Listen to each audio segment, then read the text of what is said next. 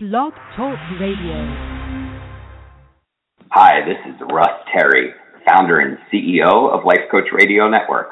Today's sponsor is Audible.com, a leading provider of spoken audio entertainment and information. Listen to audiobooks whenever and wherever you want. Get a free audiobook when you sign up for a 30-day free trial at audibletrial.com/lifecoachradio.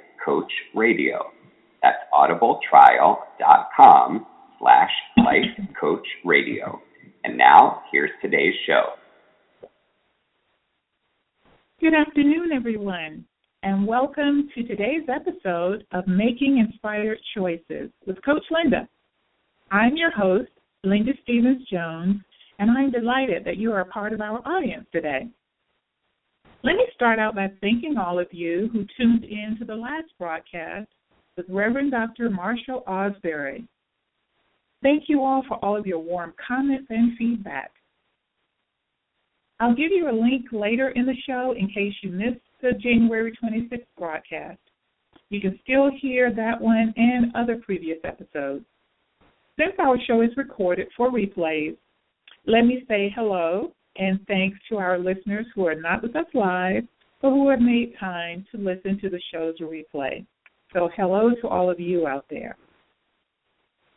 For our first-time listeners today, this is a twice-a-month broadcast on the second and fourth Tuesdays at 12 noon Eastern Standard Time. As I mentioned, I'm Linda Stevens-Jones, a certified Christian life coach. This broadcast was envisioned not just as a radio show, but as a community where everyone is welcome. It's all about being who we are, sharing our challenges and triumphs, getting support, and lifting each other up with words of encouragement. We all need that sometimes, right? As a matter of fact, the very idea that this program could reach people who may feel discouraged, lonely, or not accepted or understood is what made me say yes when I was invited to be a host last fall. So if you are someone going through a tough or challenging season of life, we're here for you. We seek to understand and uplift you, never to judge you.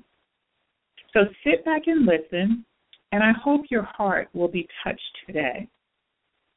The other thing that's great about this broadcast is it's new, and I'm open to your ideas for broadcast topics and guests who want to share their stories. So I'll give my contact info listed at the end of the show, and I enjoy getting your inputs on what you'd like to hear. You're in for a very special treat with my guests today, Mark and Brenda Moore. They will be joining us in a short while, and I believe you'll walk away with some insights that will move and inspire you. But first, remember in the last broadcast, we talked with Pastor Osbury about dealing with multiple challenges at one time and how it can feel overwhelming sometimes, especially coping and trying to make desired changes all at the same time. Well, today, I'd like to hone in on when the challenges are around your health. What do you do when a family member is faced with a major health challenge? How do you cope with the myriad of types of information coming at you by medical professionals, while at the same time you have to continue to care for other family members and yourself? What helps you to cope in that type of uncertainty and when you're not in control of what's happening? And maybe some of you listening have actually been the individual in your family who survived a major illness. How do you cope when you're suddenly faced with an unexpected diagnosis? Does anyone listening relate to being in those shoes at some point? Or you or your beloved got a pretty striking diagnosis Mark and Brenda Moore join us shortly, I'm sure they will have a lot of insights to share from their own personal experiences. Of particular importance today is for our listeners to do some reflection around a particular health challenge, just the thought of the health challenge. What gives you the resilience to withstand it, to keep getting up, to face what can seem like insurmountable challenges? What beliefs or feelings drive your days? Is it fear, anger, helplessness, your level of pain each day? Is it family support, prayer, the plans for your future, faith, finding something to be thankful for? What is it that drives you forward to getting well, or to the necessary adjustments you have to make to live a longer life? As a coach, I'm naturally curious, and one of the ways I help clients with any issues is to get them to pause and consider thought-provoking questions. That's one of the reasons I like to throw these questions at you all. So I think our pondering these kinds of questions around health and health challenges can be helpful to someone who may have health challenges right now, or ahead of them, or for their family members. I'd love to think that what we discuss here may lessen the stress or the burdens of the challenges of someone who is listening. So here are a few of my thoughts. When major health challenges strike, the affected family member and loved ones all seem to do some quick reprioritizing of time, resources, and energy, right? I'm thinking most of you would agree with that, at least in theory. But I think we do it practically as well. A health challenge poses an unchosen, albeit still valuable time to take stock of what you're spending your time on, and whether your time is spent on what you value most in your life. Whatever that is, we can tell because we naturally long for our love. We naturally long for it. We long for our loved one's presence, for example, in those times when our health is at serious risk. So I can't help but to ask, what would it be like if we spent our time without a health challenge, prioritizing on what we value most? And sometimes a part of the requirement for recovery or healing is to give up some aspect of our diet or lifestyle that we may have already felt prompted was not the most healthy or not really longevity-focused kind of living. So I'm just wondering what would happen if all of us, me included, if we begin to give some attention to what we know is our risk factors or the promptings that something needs to be checked out regarding our health.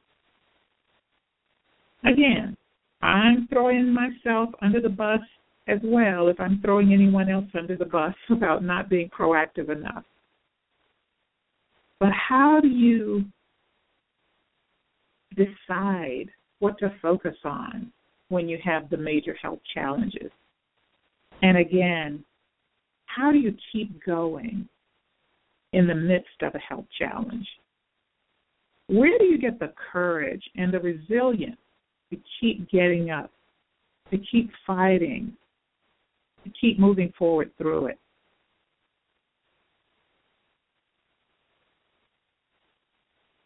This is something I'm going to let Mark and Brenda talk about. They have firsthand experience. Let me introduce them right now.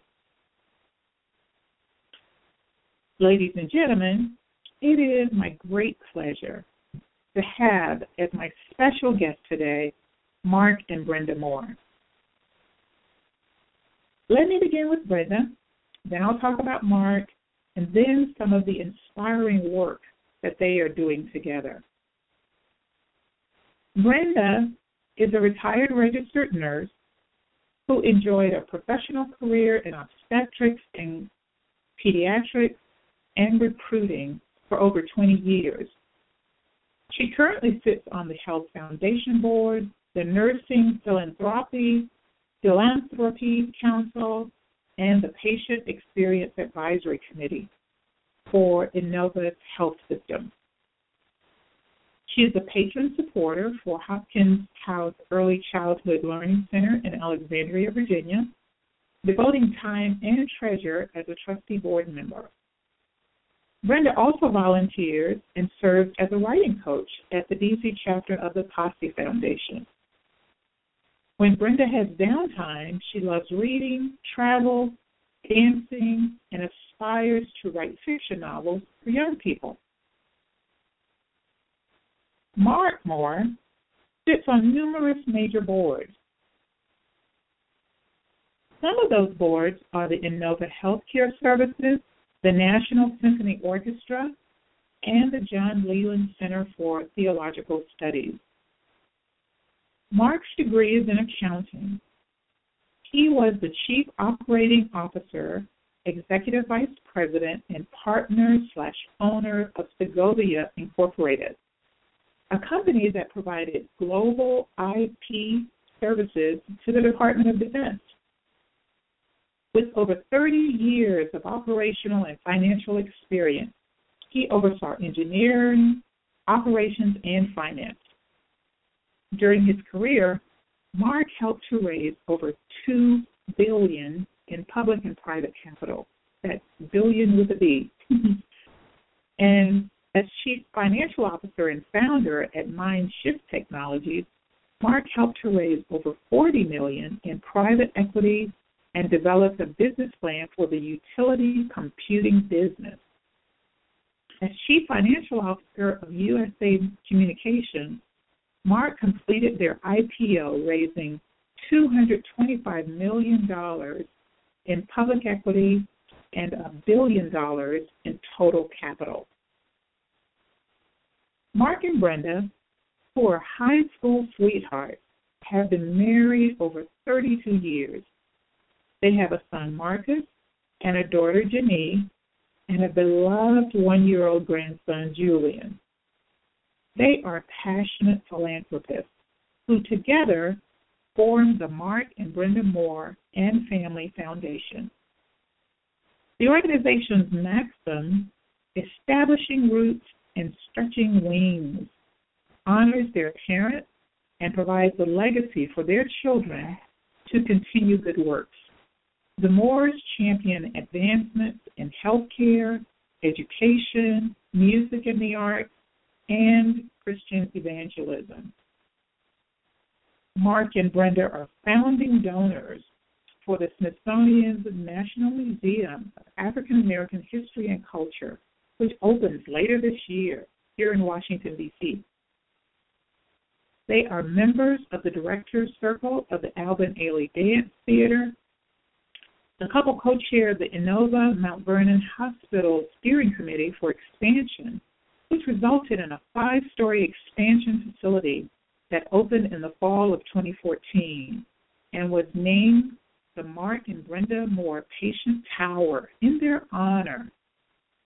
This dynamic duo co-chaired INOVA Hospital System's gala weekends in 2013 and 2014, which raised over $2 million each year. Their foundation funded the radiology unit of INOVA Loudon Hospital's new emergency department, which opened in 2013. Mark and Brenda enjoyed their roles as servant leaders for the Antioch Baptist Church's youth ministry and evangelism ministry. Their foundation provides a yearly endowment for deserving Antioch students pursuing continuing and higher education. in addition to other programs supporting college scholars.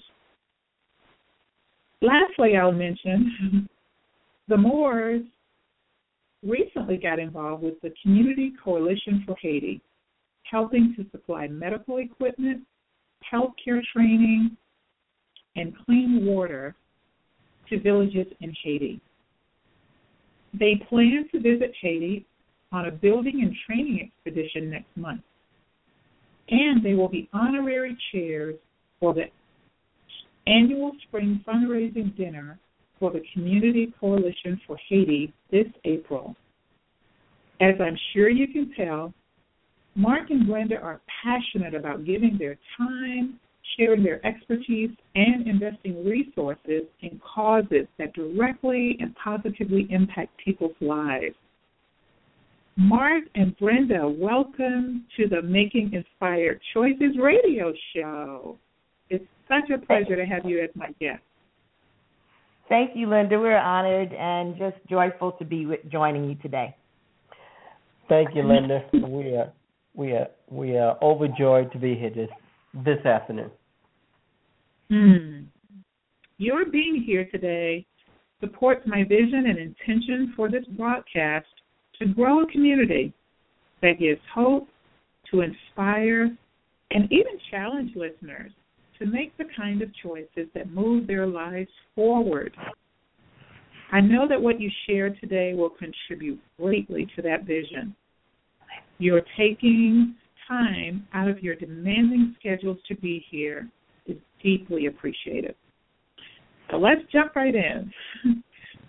I have to tell you, what jumped out at me as I read your incredible biographies is that you are individually and together leading, giving, sharing, and investing in making people's lives better. Your bios are full of what you're doing right now, today, to have an impact in the areas that matters to you.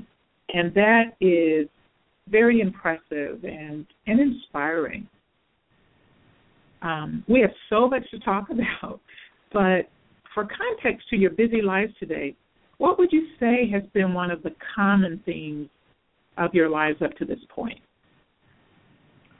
Well, being a true Baptist, I have maybe three that come to mind right away. The first is to be humble and knowing that you can learn something from everybody and just really pay attention and be available. The second really is probably the most prominent is the golden rule, do unto others as you would have them do unto you. And the third, as we grew up, I think we learned to make sure that we wrap everything in prayer.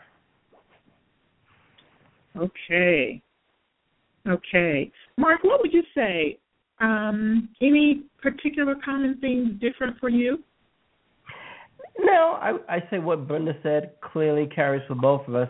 The other word I would use would be resilience. In life, sometimes you're knocked down and you got to be able to, get back up and continue moving forward. So I would say that's a common thing that you'll probably hear from both of us as we move on. Okay. Have you two always had philanthropy on your radar? Or tell us what led you to become philanthropists. We always had it on the radar, Linda, and I would say after, which we'll touch on later, after the health scare in 2007, it moved to the forefront for sure, simply because our lives were changing and we felt God's presence and we felt that, Jesus Christ's hands. But having said that, philanthropy was always on the radar, but certainly we're doing much more today than we ever would have had we not felt his presence in 2007. Okay. And I think adding to what Mark was saying, we've always been encouraged to serve growing up. Our parents taught us that very early, especially in church and in school, the community and scouting, things like that. So we learned that while you serve, you were move out of yourself and you give of yourself. And ironically, that's kind of when you discover yourself the best. I can relate to that. I definitely want to talk about the Mark and Brenda Moore and Family Foundation and its maxim, establishing roots and stretching wings. Mark, give us a little background on how you chose that as your maxim. Certainly, and that is a perfect case in point, Linda, of the fact that clearly our lives changed after the events of 2007. We decided to create this family foundation, and really it was really about honoring our parents and creating a legacy for our children as we move forward. Our parents did so much for us, and the fact of the matter is we know we would not be here today if it wasn't for our parents, our brothers and sisters, and a lot of family and friends that have supported us along the way. And as such, we know we have an obligation to honor their legacy, and we also have an obligation to create a legacy for our children as we go forward. And that's how we created the Family Foundation. This establishing roots and stretching wings, though, that sounds like very, very select wording. The and establishing roots. Go ahead. And it is, Linda, and I have to give Brenda credit for that as we went through it. The roots was as a way of signifying us reaching back to honor the legacy of our parents, and the wings was a way of signifying that we're going to reach out to try to touch others' lives to make a difference. Beautiful, beautiful. Your maxim brings to mind the fact that our nation is in the midst of its annual Black History Month observance. What is that observance? What does the set-aside of February as Black History Month mean to you? Well, our history affects everyone, and it's not just simply Black history or African American history.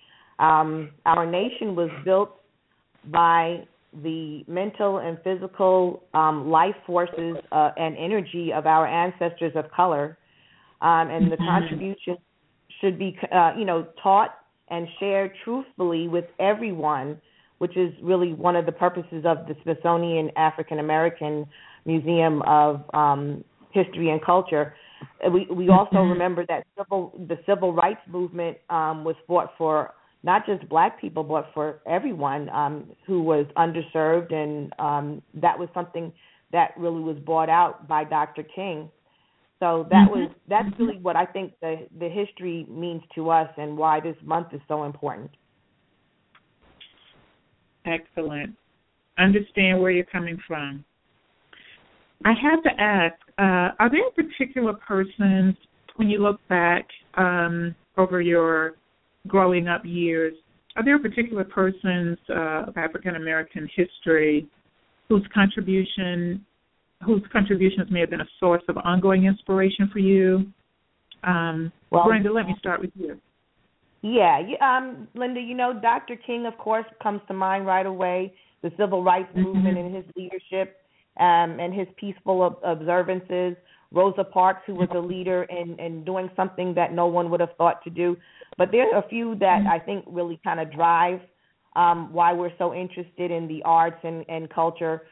For instance, Maya Angelou, who I love and have aspired to being a writer after her own style. And, of course, people like George Washington Carver and Dr. Charles Drew, who kind of inspired me to want to go into medicine and represent in that way. So those are people that we don't often think of. But how about Dr. Carter G. Woodson, who actually was the gentleman who started the African American history or Black history or Negro history back then. That first started the whole movement and moving us to being included in textbooks even. Yes, you are absolutely right. How about you, Mark? Are there any particular persons whose contributions have been inspiring to you? Yes, and for me, obviously, Dr. King was one. I would say Muhammad Ali was the other, and then Jackie Robinson was the third. And Dr. King, obviously, what he did, the civil rights movement was certainly a wonderful, heartfelt gesture. But the one thing that always stood out to me, as and Dr. King said many things that resonated, but one thing that resonated when he used to say that, if I'm going to be a street sweeper, I want to be the best street sweeper there ever was. And I always remember that, Linda. And as I went through my life, I never, initially, I didn't imagine getting into the corporate world.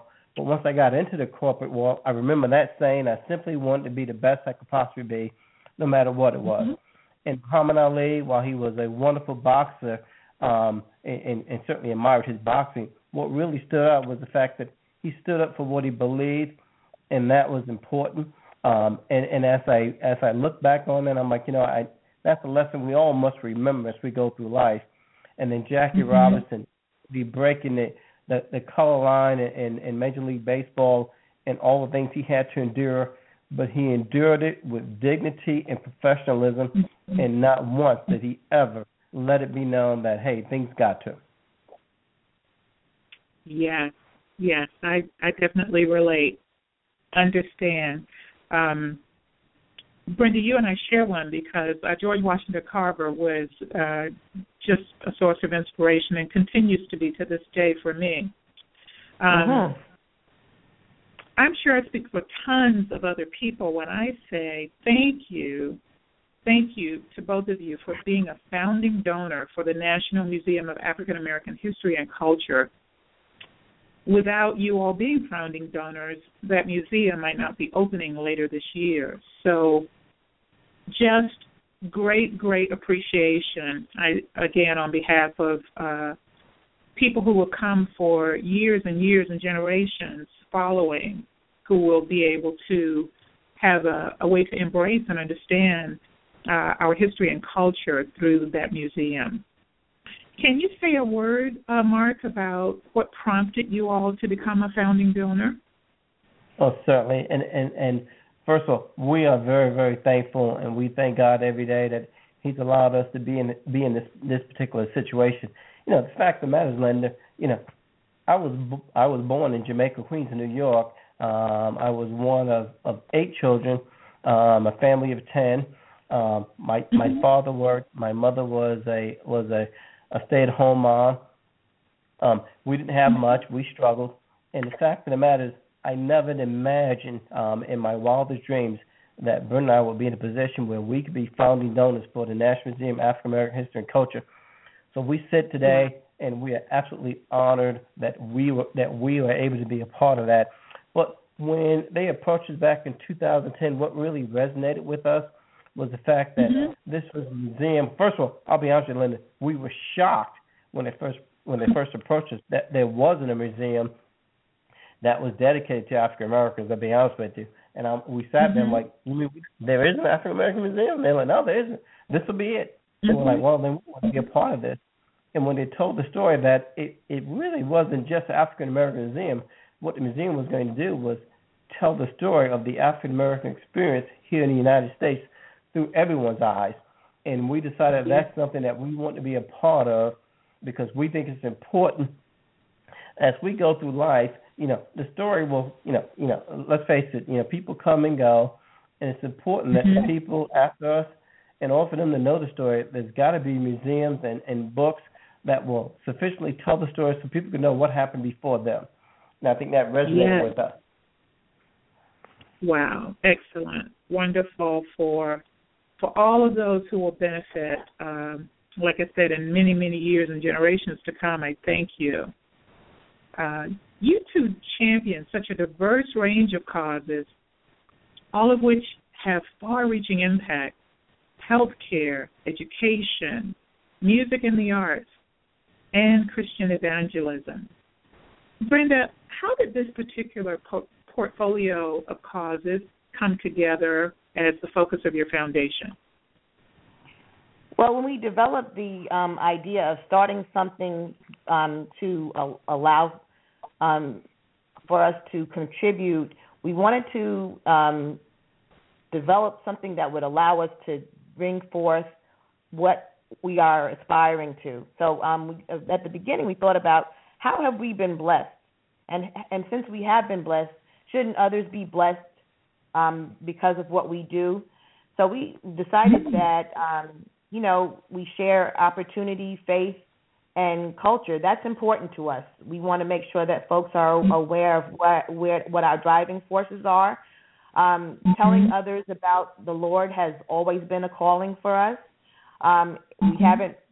We've learned a lot in how to do that, and we're still working on our strength in that, and so the Lord is guiding us there. But we also know that education is power, and that adequate health care is a resource that everyone should have a chance at. And the dying arts are something that we aren't seeing in our schools, in our communities. We wanted to make sure that we could uplift, encourage, and help people to create and grow. So those were just hallmarks for us, and we thought this would be a way for the entire community to take advantage of what we have to offer. Mm-hmm. Very powerful. Mark, it must be tremendously rewarding to have this kind of a vision to positively impact areas that can reach the needs of so many people. And with yours being a family foundation as well, tell us, how are your children involved? Our children, first, the most important thing we feel is that we're trying to lead by example, and we want them to see what we're doing so that they understand that this is something that they need to carry forward. As we sit here today, they will attend events that Brenda and I will decide to sponsor, and they will get involved. Brenda and I, we always talk about we want to give the 3 T's. Our time, our treasure, and our talent, and that's what we try to focus on. So today, with our children, we try to get them to get involved to provide their talent and their time as well. So as we select not-for-profit and philanthropic endeavors to support, we bring them along to say, look, help us and learn about the organization, which is the most important thing. Learn about the organization, and hopefully once Brenda and I have moved on to other things, that this will be something they will then carry on. Okay. Beautiful vision. Beautiful. You both have had tremendous private career success. Brenda, through your career as a nurse across a number of different specialties, and Mark, in your executive positions and leadership in billion-dollar ventures in the corporate sector, I'm certain that when people meet you in your current season of life, they see you as success, affluent, living on top of the world. As with my other guests, what they may not readily see is where you are today is not necessarily where you've always been. And you've already talked a little, Mark, about, growing up. It wasn't like that. I mean, you had a number of siblings, and there was struggle. But even since then, I expect that the two of you have had low points or major life challenges. I know at least a little bit about the health challenges that you had, Mark. So I'm just inviting you now, if you would share, a period when you were going through a significant life challenge. Certainly, Linda. So back in 2007, January of that year, I began to experience severe migraine headaches, so severe that I would get an aura effect. If I was sitting talking to you, I could no longer focus or see you, and I would have to most times I was at work, and I would ask my employees to just stop for a second until the migraine would go away. Well, the migraine occurred twice, and after the second one, I went to see a neurologist to ascertain what was going on. They ran a litany of tests, and what they determined was I had developed a blood deficiency, and because of this blood deficiency, my blood was clotting, and the blood clots were going to was obviously going to arteries in the brain, and this was causing these migraine headaches.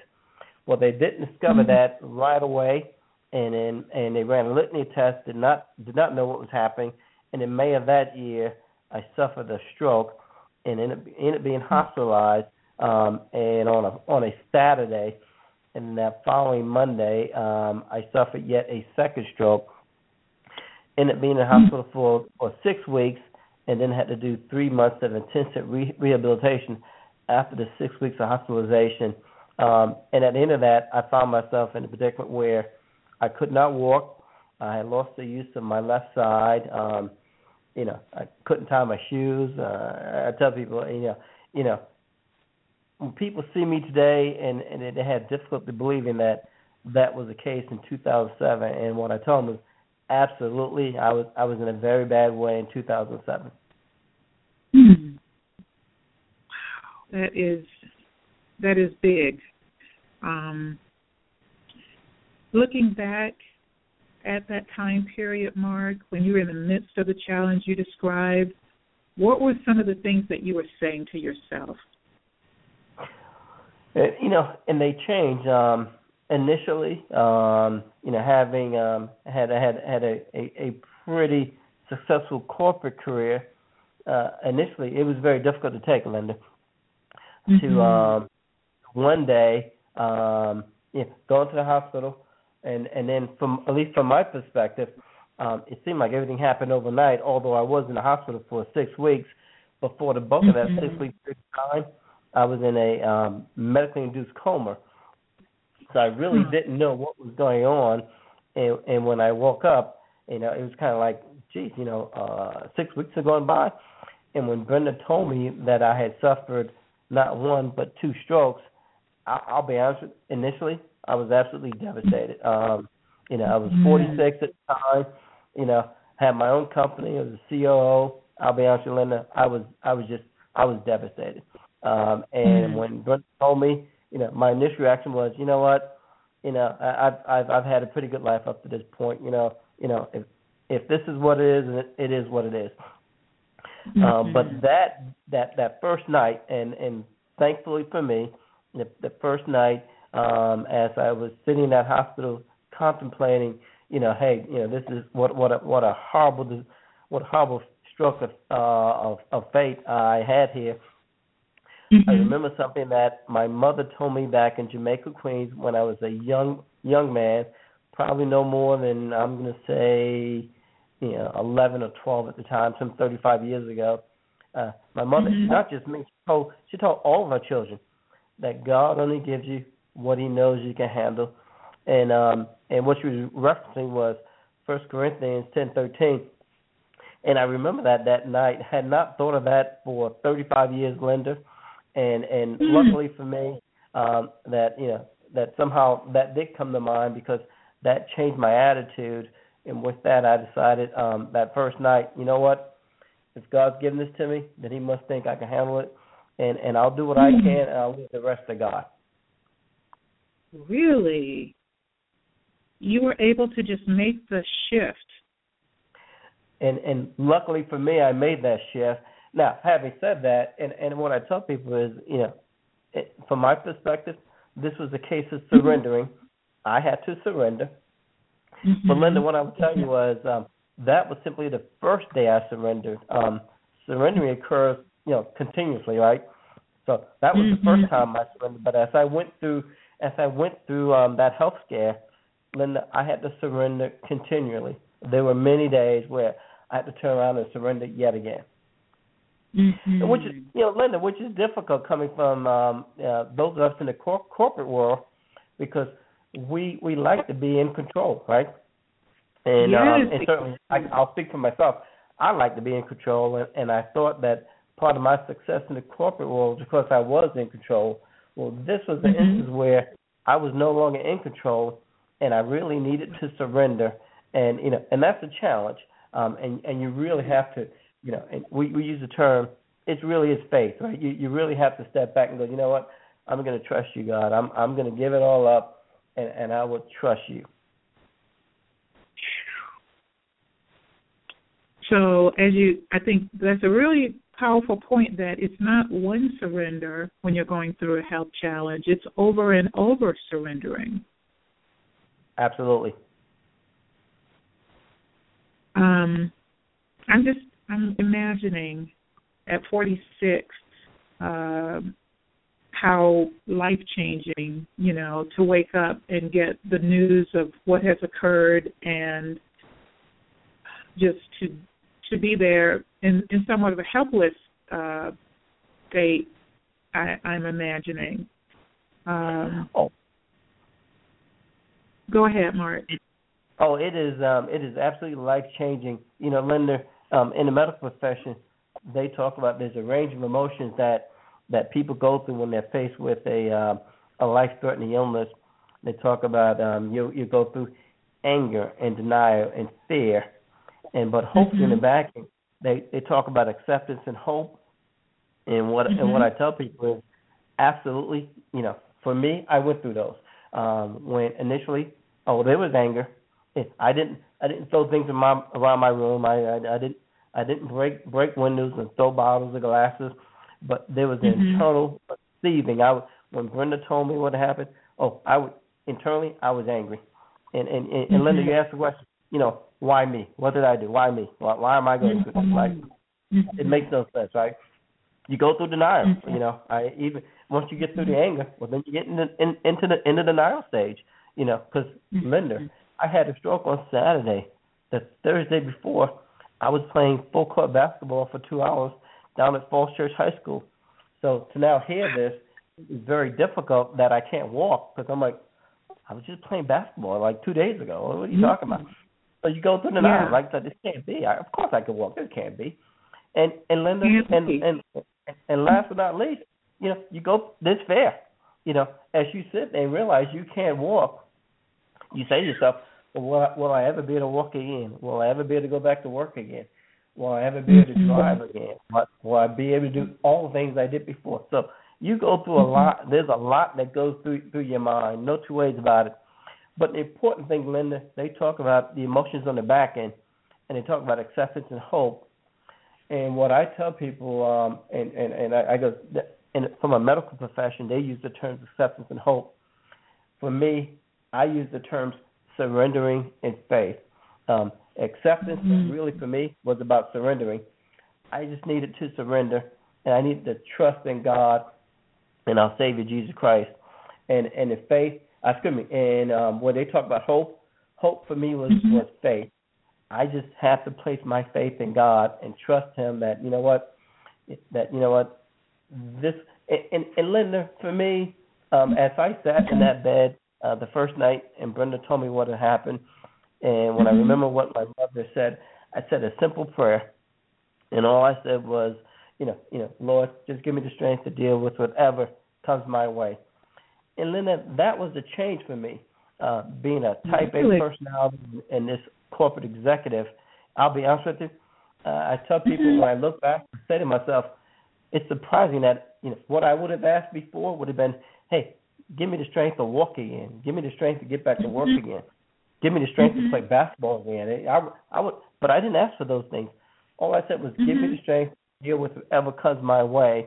And I think that's what I say. That was part of the surrendering, and that was part of the having faith and saying, God, I'll trust whatever. I'm going to put my trust in your hands.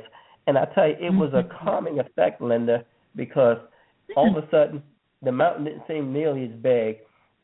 Because believe me, the first day it seemed pretty large, but the minute I was able to say, I'm going to trust the Lord, that mountain didn't seem nearly as big. And I tell you what it did. It enabled me to focus on the things I could control, which is to work on my recovery.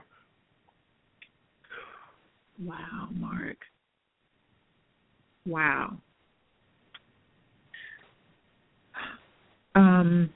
Brenda, I want to get you to jump in to just tell us what was it like for you to get that diagnosis, or when the doctors told you his condition? Well, Mark has been a little humble as well, and he was actually in to me, perfect physical condition for someone our age at the time. As he stated, he loved sports. He was at the top of his game and professionally with his partner in his company. They were doing extremely well, this was a complete surprise. While he had been getting treatment for headaches or thought he was trying to find out what these headaches were, there still was no reason, a specific reason for why he was having them. The strokes were a complete surprise. He was actually in the process of coaching our son's baseball team when he started having symptoms of the strokes. He even drove to the store with our son to try to get a Mother's Day card because that's what his mind was focused on after the game. And he just continued to lose function of his body and determined that he would call to get help. So we rushed him to the hospital. Long story short, he had a stroke, but they still didn't know the cause. And while I was in the hospital with him, thinking that he would be going home within a matter of days, he started to have other symptoms, and I noticed that things were changing, and we, continued to ask for help, and they took him down for some diagnostics and found that he was bleeding, and there was a lot of pressure on his brain, and that he needed immediate surgery. So thank God we were in the right place at the right time, and the right doctor came along, not our doctor, but another doctor who just happened to see the results of the scans and took March to surgery, came to me and said, your husband needs emergency surgery, sign here. I'm going to take over his case, and I'm not sure what the outcome will be, but I will come back and let you know. We'll do everything we can. Her words to me were, he is in grave condition, and anything is possible, Mrs. Moore. We will do the best we can. And that, to me, was the most devastating word that I could have heard.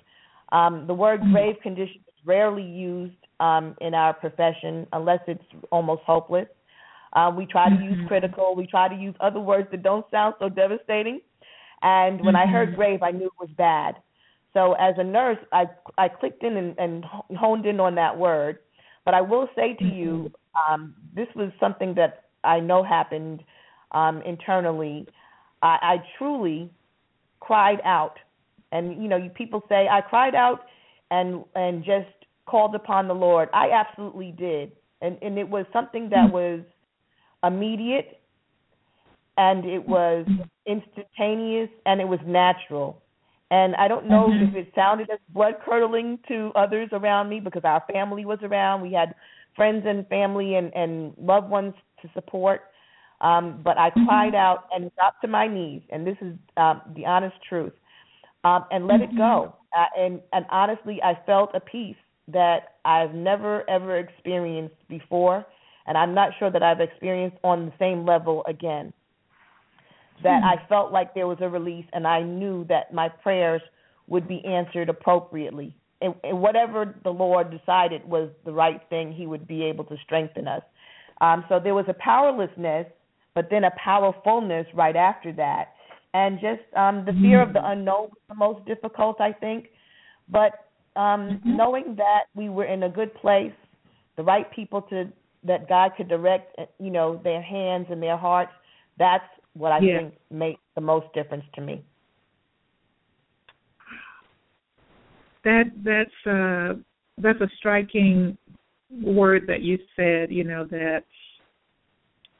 that powerfulness that came in the piece. First it felt like you can't handle it, so to speak, but then that you got a powerful sense of peace. It's amazing that actually can happen. It's palpable. Yeah. I wonder if our listeners out there are able to relate to what you both have described as moving from a shocking, totally unexpected diagnosis when you're at the top of your game, life success, good health, everything, and then a sudden traumatic event of a health crisis comes, and somewhere fairly on the front end of that, you shift to your faith or your anchor of faith, and Brenda, as you described, crying out to the Lord, and that you got this sense of peace. That's amazing. I often ask my guests about the role that faith played in their life during their challenge. And I think both of you have already answered that it was integral to your being able to at least cope and to then go forward into the challenge with, I'm sure, continual stages before Mark actually started to recover. Yes. Yes. Say a word, if you would, about, how faith was a factor or played a role. Brenda? Prayer and trust, and as Mark said, turning it over to God was really important for us. Mark and I really didn't pray together prior to this experience. I think we learned to do that more, and even during times when Mark was really unable to speak well, because he, while there wasn't an awful lot of a speech impediment, there was a time in which he actually was intubated and he was, they were resting his brain. We learned how to communicate in a different way and to pray together and to be more obedient. We talked about those things, knowing that, that a lot of this was out of our control. So the word acceptance, was something that we learned to integrate into our prayers and to talk to one another and our family about, bringing the children in to a greater understanding, which was very important because they were, Janae was a very young woman and Marcus was a teenager at the time. Learning how to explain that to them was also important.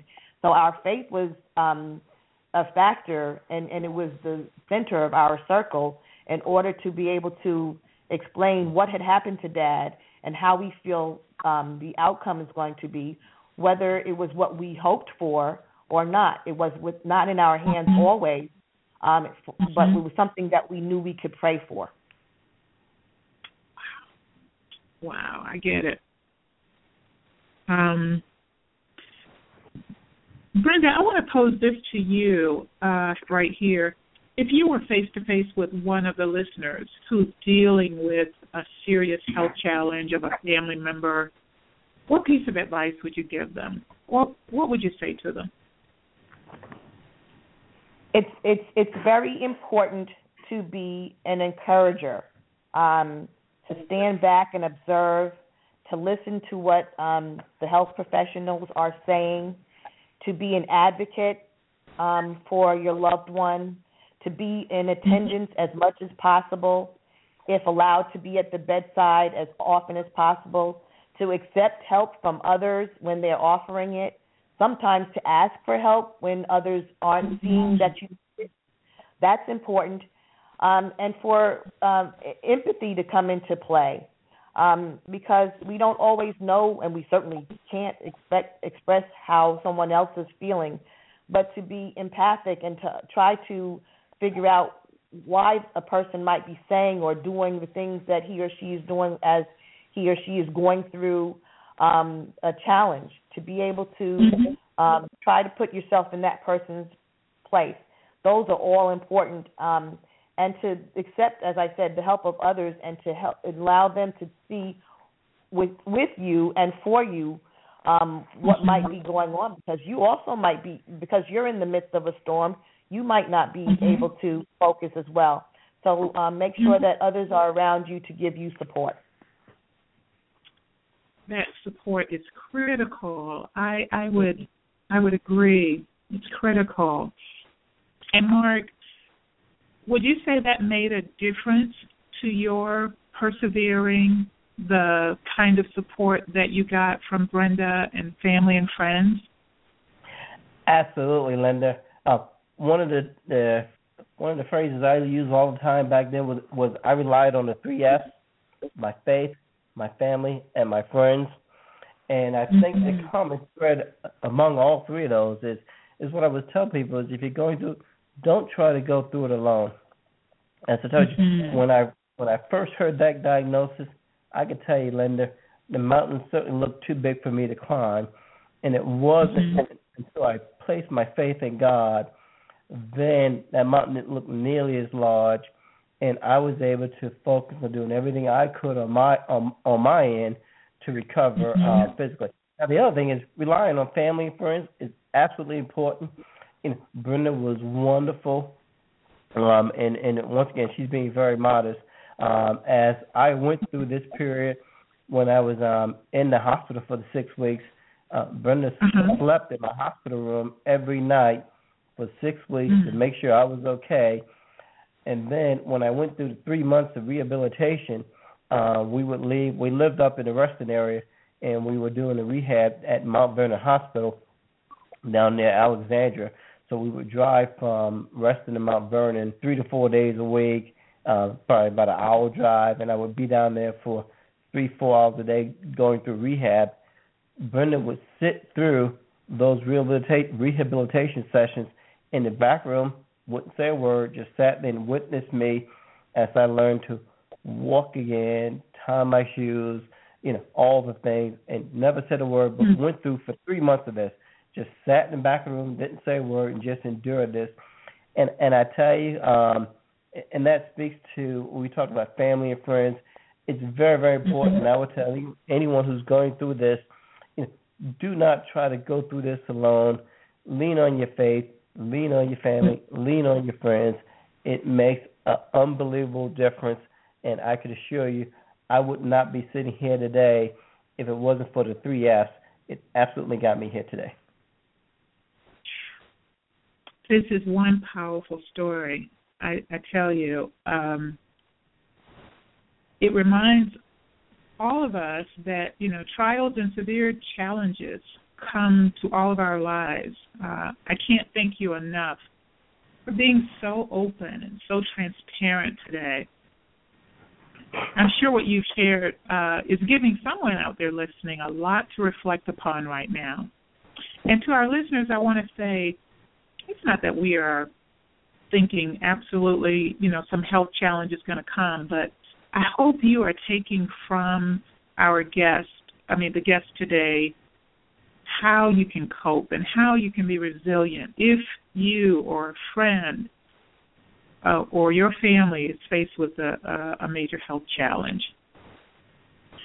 Mark, I want to say that someone listening right now may be saying to themselves, yeah, I can relate to what you went through, but right now I still feel like I'm by myself. I don't have the kind of faith you describe. Or I don't know how to start a relationship with Christ. What would you say to them, Mark? Yeah. Well, the first thing, I would always encourage people to try to find a relationship with Jesus Christ. So I always start there. But I would say if you do not, just trust. Just step back. If you don't have faith, just trust and say, you know what, I don't know what's going on. And, Linda, it's funny because all of us, and certainly I can speak for me, our faith gets challenged. And while that first day, I remember what my mother told me, I will tell you, Linda, it was weeks later as I was going through my rehab. And the first, I told you, Linda, I'm a type A personality. So after that first day of rehabilitation, remember, I could not walk. And after the first day of rehabilitation, I'll be honest with you, Linda, I was surprised day 2 I wasn't walking, right? Which is crazy, right? But that's how crazy I was, right? And as I was in the car lamenting what I perceived as my lack of progress, Brenda had to set me straight. And it was Brenda who, at that point, as we were driving back home to Reston, pulled the car over as I was lamenting, hey, I'm not making kind of progress I think I should be making. Brenda pulled the car over and said to me, Tony, you have no idea what the good Lord has in store for you. You don't know. Maybe he gave you the stroke because he wants you to show others you can recover. And Linda, even with all the things I had gone through, you know, sometimes our faith needs to be renewed. And so, I tell any listeners out there, you know, look, sometimes you got to trust. And when Brenda, I needed that. And for me, at that point, I said, you know what? She made a very good point. I go, you know, I got to trust God, right? And I got to trust Him. And I'm just going to sit back. And once again, we talked about surrendering daily. I'm going to trust Him, and whatever comes my way, I'll deal with it. So for those people that don't have a relationship with Christ, I would say, look, just try it. Just trust. Just try to trust. Sit back and say, you know what? I don't know what's coming my way, but I'm just going to trust. And I think with that trust, I think faith will build, and then hopefully they will be able to establish a relationship with Jesus Christ. Amen. You know, Linda, I was just thinking too that while Mark was talking, that it's an opening of your heart, really. When you feel at your lowest, you have to reach for something. So you open your heart, and hopefully there's someone around you that can be an encouragement. Mark also found some really help in gospel music. He used that in therapy a lot, and there were a few songs that really resonated for him, and he helped him to move forward. And I also say that humor was a big therapy for us too. We didn't try to sit down and feel sorry for him or ourselves. We continued to laugh and to have joy in our lives, even as sometimes the road looks a little bit rough. I have to say that Mark, at one point at the very beginning, could not even swallow food. He was being fed via tube. And we talked about not, being hungry and wanting to eat and chew, and how could we fool the nurses and doctors into letting him eat. So things like that would make us laugh, and we talked, we said things, and the kids would come and bring joyful noise to his hospital room, and those were all encouragement. And when you are surrounded by people who have hope, then hope, comes naturally, and then you can reach out and then find faith. And I think that it's important to also call upon the professionals. There are chaplains, and there are people of faith and philosophy who can also bring that to you if you don't have that kind of relationship already. Very good point. Very good point. Thank you. Thank you, Brenda. What a meaningful conversation. Wow, I could go on. Let me ask Mark, health-wise, how are you doing today? Health-wise, I am fine today, and that's a very good point, Linda. And I think for the readers and listeners to know that even though as bad as it seemed back in 2007, I am in excellent health today. And I would say, by placing my faith in our Lord and Savior Jesus Christ, He's led me here today. So, Linda, I'm in excellent health today. I work out every other day. I told you, and this is what I want the listeners to know. In May of 2007, I had 2 strokes in May of 2007, and in May of 2008, I ran and completed a 5K in downtown D.C. in 36 minutes. It's a sub 12-minute pace. Now, it's important for people to realize I had never ran in my life. I played basketball, I played softball, but I was never a runner. And there's a difference between playing basketball and running. But yet, on that 1 year, and this is I didn't start walking until September, and didn't get on a treadmill until I think it was November. But yet, by May of 2008, I was running a 5K in downtown D.C. and completing it in 36 minutes. And I tell people, I thank God because that was the good Lord at work. And even that day, Linda, I didn't know what to expect when we went down to run the 5K, and we had about 50 of our family and friends join us for the event. And as we went down, we took a bus down to D.C. I found the bus as we pulled into D.C. and get ready to get off the bus to run the race. I simply closed my eyes, and once again, I said a simple prayer, and all I asked was just give me the courage to run the race. I didn't ask to finish. I didn't ask any record time. I just give me enough courage to run this race. And with the good Lord's help, I was able to complete that race in 36 minutes. But I'm in excellent health today, no health problems, and which allows Brenda and I to do some of the things we're doing in terms of trying to help others. Just as people help me, I want to help others. That's so beautiful that I could weep. I tell you that you're in excellent health today. That is an amazing praise report, Mark. Thank you, and I'm very thankful that your health has been completely restored. I want to invite right now our listeners to get in on this conversation. I would love to hear what's come up for you as you've listened to this couple who are passionate philanthropists talk about their journey through a huge health challenge. So what's on your mind? Where do you get the courage and support when you're going through tough times? Tell us what you do to be resilient or how you deal with health challenges. I want to open up the phone lines right now. I know we have some listeners who have been listening to the broadcast by phone, I think. But if you want to make a comment, ask a question, share what's on your heart, call us right now at 646-716-9397. That's 646-716-9397. As we wait for callers, I love that, your story comes full circle to the amazing kind of work that you're doing today through your foundation. Mark, what are you enjoying most about this season of your life? I think what I enjoy most is I'm now in a position where I can give back.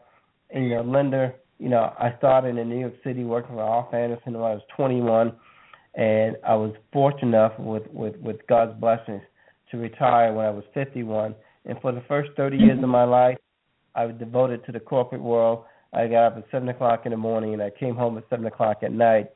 And what I really like is what I tell people at this stage, if the good Lord will allow me to live another 30 years, I would like to do something different, and I would like to give back. And that's what we're trying to do with the foundation. We're trying to touch organizations that are near and dear to our hearts.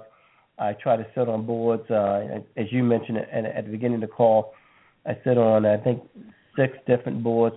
They're all not-for-profit organizations because they need people who are willing to give their time and resources to help them succeed, and I enjoy doing that.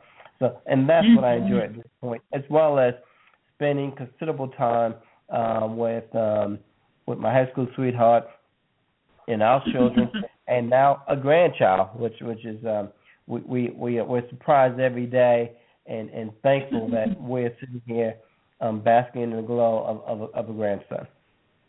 Oh, I can appreciate that. We've got some callers on the line. Let me go to caller at 919-244. Press 1 and you'll be on live with us. 919 area code 244 prefix. Press 1 and you're on live with us.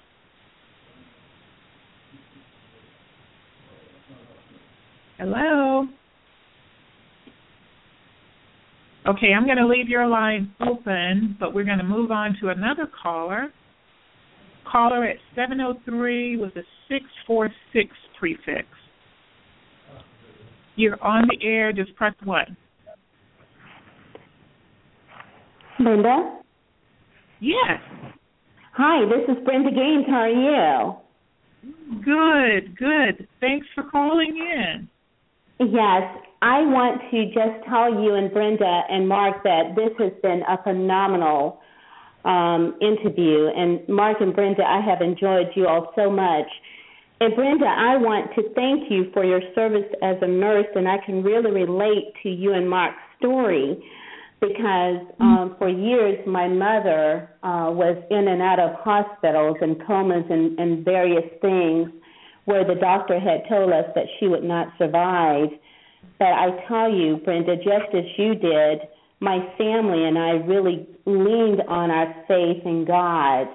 And in the most insurmountable of circumstances where the doctor had told us to come home that she was not going to make it through the night, we just gathered in prayer and faith. And each time God pulled my mother, out of the various comas. And I really want to tell you that it was really also the nurses that were surrounding my mother's bedside each and every time because some of them really prayed with us. And so I thank you for your service. And, Mark, I'm so thankful that you are doing better. But I just want to tell you all that your story is very remarkable in that, as my husband has said in our interview, is that you all have seemingly gotten behind each other throughout your marriage. And I have a new daughter-in-law, and my son is recently married. And so I'm going to ask both of you all, what advice would you give to a newly married couple with a new baby and starting out in their faith? Wow. Thank you, Brenda, for sharing your encouragement, too. But I think that we also can relate to having a newly married couple in our family. Our daughter and son-in-law love, L-O-V-E, because we don't say son-in-law. We love Gerald, so he's our son-in-law. We talk to them all the time, and the importance of faith and being together as a family is exceptional. We try to pray together, and if they are new in their faith, they certainly can grow together, which is wonderful. But to rely on the experience and the wisdom of older people who have been through life, I tell you what, not much that there's not a whole lot that's new under the sun, and God has seen everything for sure because He's made it all. So we just remember that even us old fogies have a little to offer. So make sure that that as a younger person that you go back to the people who have been through life and use that wisdom because that's important. And make sure that your circle is strong. Stand together. You're right. If you rely on one another, it really makes for the proper three-string braid. God in the center and the two of you braided together are really the strongest of all ropes. That is so true. And I thank you all so much. This has been so encouraging. I was so thankful that I had time to listen. So just God bless both of you all. And Linda, thank you so much for what you all are doing, and you have a great day. Thank you so much. Thank you. We enjoyed talking with you. Thank you very much. Bye-bye. Bye. Okay, caller at 703-541 area code. You are on the air. Just press 1. And good afternoon. You got Lana here. How's everybody? Yes. Hi. How are you? Outstanding. Tried to, summarize about 4 pages of notes into a couple of short questions. I don't know the exact Bible verse, but the Lord speaks to us in still a silent voice, but the impact of what is said is like a thunderbolt, and that's kind of how I feel right now, based upon the conversation I've heard this morning from you and your guests there. The questions that I have, actually, I'll just ask one question. Brenda made a comment, and I guess part of it was also Mark, about surrendering continually. I think that came from Mark. And the other comment made by Brenda was that in order to get through the surgery that was about to occur when they discovered the clot, you felt one way, and almost instantaneously you felt relief. And I was just wondering if you think that there's a way to tap into that like dynamically. It was powerful, but what are your thoughts about that? Well, Lonnie, I think that what we discover with greater study and a stronger prayer life, which we're still developing and growing, I think that my understanding of the Word of God has grown, and I'm learning to tap into it by meditating on the Word, as well as just meditating on how God has moved in our lives all throughout our lives. If you look back, you can remember things that would have been out of your control, and certainly what the Lord did and stepped in.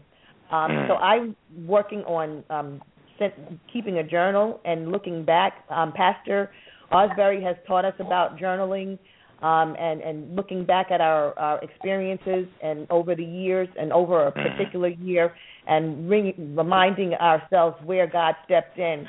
So that allows me to channel it more acutely, and I think helping that to be an understanding has helped me to realize that I am really not the one in control, as Mark has talked about very vividly. So that helps me.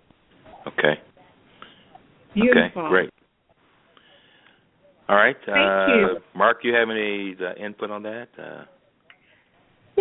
I think Brenda,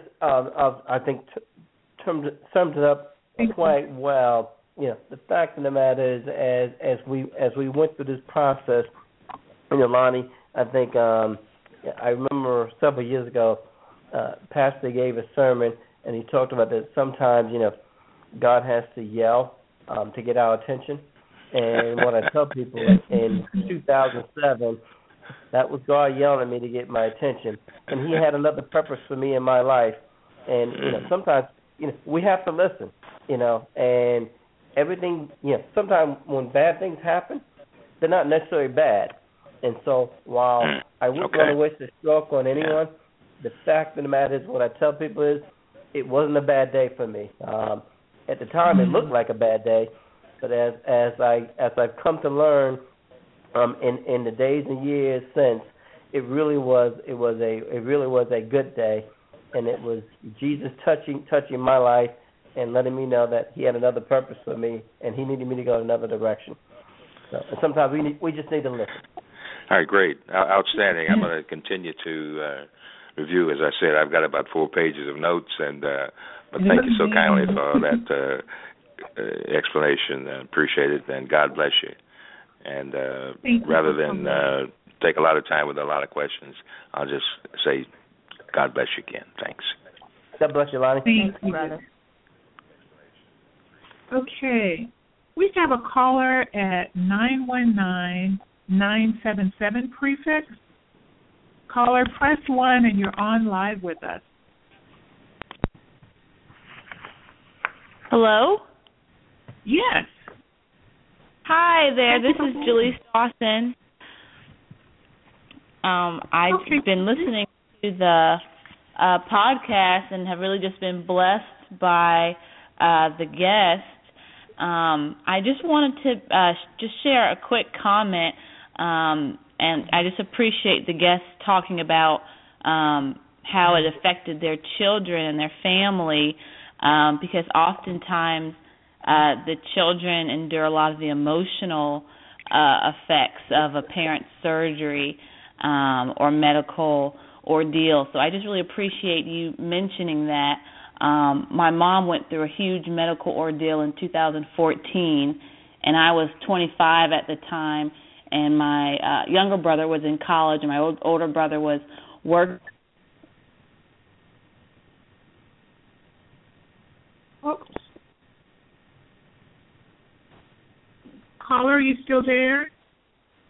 Hello? Mm-hmm. Yes. Okay, we can hear you. Can you hear me? Yes. Oh, okay. You all can hear me? Go ahead. Okay. I'm not sure where I dropped off, but I just wanted to just say thank you for talking a bit about how you dealt with the situation and how you shared it with your kids and the effect of the kids. Because my mom went through a medical ordeal in 2014, and my younger brother was in college, and at the time I was 25, and my older brother was, I think, around 27. But we all dealt with it, the emotions of it, differently. But I appreciate you talking about how your kids handled that. Can you share a little bit more about maybe how your kids reacted to the news and how they were, I guess, instrumental in your recovery and just their support? Yes, thank you for mentioning that, and you are so right about making sure that you keep an eye on all people who are involved. As I mentioned, our daughter was a young adult, and our son a teenager. And of course, there being an age difference, they treated it and related to the ordeal and the emergency very differently.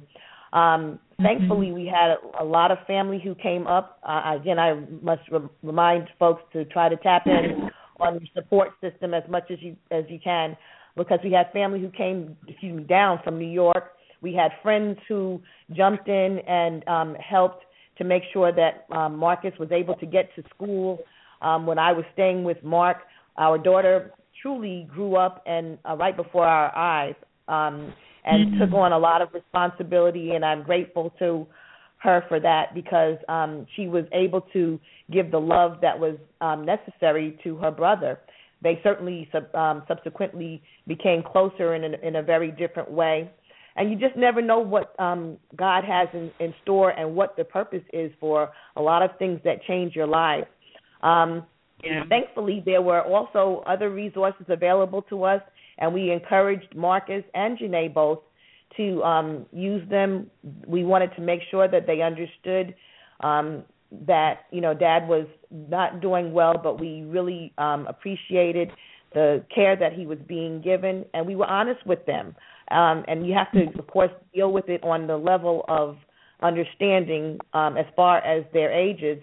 But there were other professionals available to talk, with the youngsters and young people. But keeping them close was important. They wanted to know what was going on, and try to make sure that we shared it appropriately. And they were there. They were at the bedside. They saw everything. It was very, difficult for them to see the tubes and all of that, but they were old enough to understand, and thankfully, as a nurse, I could try to explain what the different things were that were going on or why Dad looked certain ways, but it was helpful that they were available, because I think that even when Mark was in that induced coma, he could hear them. People were coming to his room where allowable, and to know that the children were there and they were talking to him, and we sang and we prayed. We did all of that together, and it was very, very important and therapeutic for us all. Fantastic. Thank you so much for sharing. I appreciate that. Thank you. Thank you so much, caller. I'm going to try one last call. Thank you. I'm going to try one last call. This may have been someone who was just listening in. We have time just for another quick comment. Caller at 703-254. Would you like to make a comment or a question? 703-250 prefix. Okay. Hello, this is Beverly Wilson calling. How are you both today? Hi, Sister Bev. Well, I was just thinking as I was listening to this broadcast how God just steps in and intervenes and takes control, but you always have to surrender. And I praise God for that message that's been very loud and clear from the Moores. And thank you, Linda, for the awesome questioning, pulling information forward so that it would touch a broad spectrum of people. I just, it's just an honor for me to have heard this. I was thinking as you went through your story, well, first of all, I was going to invite you to be on some committees, but then I said, oh, boy, they're on too many things already, so I won't be asking them to do anything else. But bigger than that, more than that, my husband and I have a young son who has been incarcerated for a number of years. And one of the things that resonated with me when you talked about the 3 F's, the faith, the family, and the friends, I thought this is about not only the physical health, the mental health as well. Because when all of this took place some 16 years ago, it was because of faith, it was because of family, and because of friends that we were able to stand boldly before God and turn it over to Him. Had that not been the case, we never would have developed a program called Teen Tony. And that concept for us was to bring all these aspects of his life and our lives together so that we can come up with a plan. We could construct a plan that would continue to give him the support. And, boy, I can't tell you how it has just been such a blessing to us. So while the health aspect of what you shared is so significant, for me, the overarching message that I heard here was that you lean on God. Through that faith, He will get you through. Your family and friends understand that. They can see that in you. It's almost like the halo glow. They can see what you're dealing with, and they will be there for you. You guys are just absolutely wonderful, and I'm thinking of other committees that I might want to ask you to be on, but right now I don't have any more. And, Linda, thank you so very much for what you've done. Now, here's my question.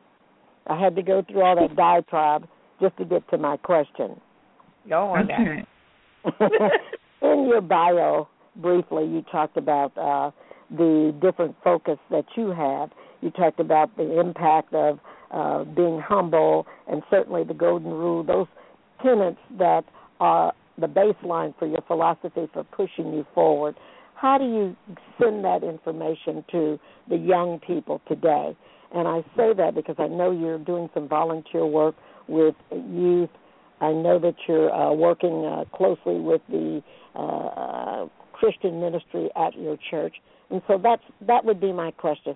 How do you transition those tenets, that basic foundation, that formula, into those kids so that they can believe that there is hope? And they, too, if they get into situations, which they will, that they know that there's always their faith, certainly, and their families. Thank you, Sister Bev. I tell you what, we served on a few committees together. We love you so dearly.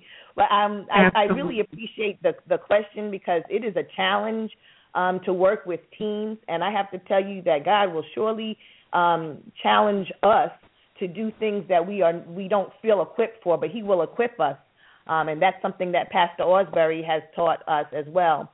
But working with the teenagers, I think that we try to be as transparent as we can with them, and let them know that from whence we've come, because this where we stand now did not happen automatically. It was not magical. We worked really hard to get there, and we talk about that very openly. But to share some of the even hard times with them, let them know that this is not new. That the things that they experience might be different because time has changed, but the world hasn't changed that so desperately. But I have to say that our youth minister is a wonderful leader, and we try to follow his example. But what we come to each time that we're with these young people, what we come to understand is that you just have to live as an example, and we try to tell them that we're really just trying to walk in Christ's footsteps and to live like Christ, and we just really follow the example of our church leaders and our ministers and try to let them know that, hey, we're flawed people, and we're learning along with them. And, whatever, like I said, I can learn from anybody. So a lot of the times we are listening to the young people and learning stuff at the same time.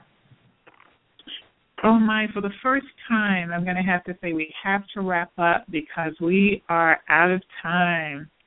Mark and Brenda, it has been a privilege to have you as my guest today. Thank you to every caller. What you shared will impact and inspire many. I knew it would. We just are grateful to have had you as our guest. And ladies and gentlemen, please join us next broadcast, February 23rd, right here at 12 noon. Until then, stay blessed.